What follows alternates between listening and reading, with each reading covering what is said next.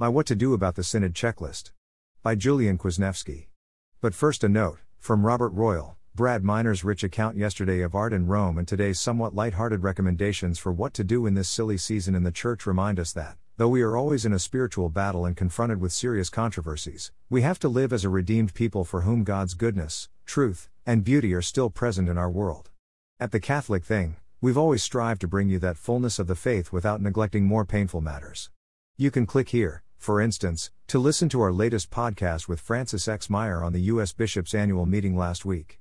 And while you're at it, please don't forget also to click the donate button. We're in the midst of our year-end fundraising. And it's up to you whether we can continue to bring you the full range of things we do in the coming year. It's easy. Fast. Tax deductible. Just a click. Do it Robert Royal when not in Rome, don't do as the Romans do. Even when in Rome, these days, don't do as the Romans do.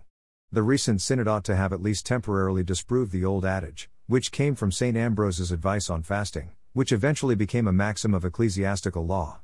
And now Mr. Kwasniewski's column.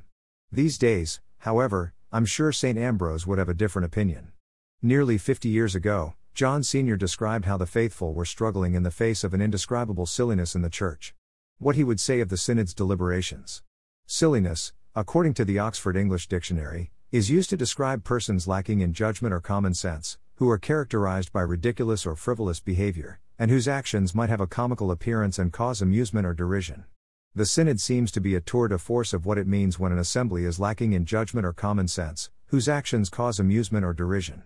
Yet for all the bellyaching of the conservative media, most certainly justified, what do we, in fact, do?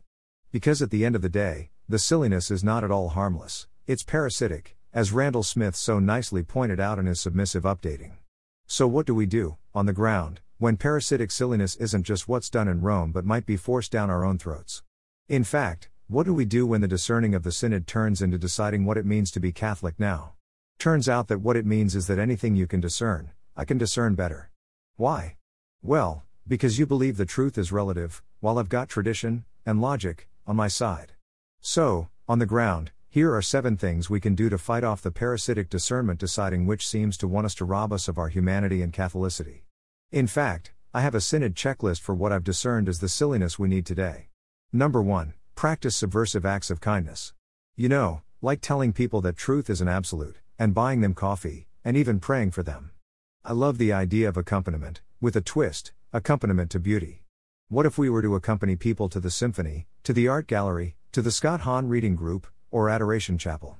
Number 2, pray some cozily archaic and rigid prayers. Speaking of prayer, it's high time we brought back our favorite little divine office books, said some rosaries, and maybe even do a novena. Wouldn't hurt if it were in Latin. Or Greek. Or Old Church Slavonic. Or even from the Book of Common Prayer. All tastes are welcome here. This isn't to say formulas are the only way to pray, but they exist for good reason. Number 3, read some dodgy books. The mind needs exercise, and won't always recognize truth if it doesn't see evil as well. So it's time to go to your bookstore and purchase some dodgy literature by authors like Machiavelli, Rousseau, Nietzsche, and Orwell. While you're there, however, don't forget a few less dodgy ones like Homer, Dante, Tolkien, and Lewis. Never hurts to commune with a few great minds from the past few thousand years. Number 4, blast some good music. Turn up the Gregorian chant and polyphony. Show those bad boys in Rome, and Germany and everywhere else, what's really hip these days. It never hurts to throw in a little Renaissance jazz, either. If you're not convinced of its usefulness, Sebastian Morello recently explained how folk music can begin to break the spell of modernity. Number 5, run around and shoot a few things. Fresh air never hurt anyone. Go for a run, and do some push-ups. And get a gun and practice your marksmanship. Perhaps even bag a deer. Whichever way things turn out, running, shooting, and hunting might come in handy if the feds and the synods keep encroaching. It might also teach you something about reality. Number 6, arrange some marriages. This might be one of the more important points on my list. Get them youngins together. Remind them that their attraction for each other is good and proper.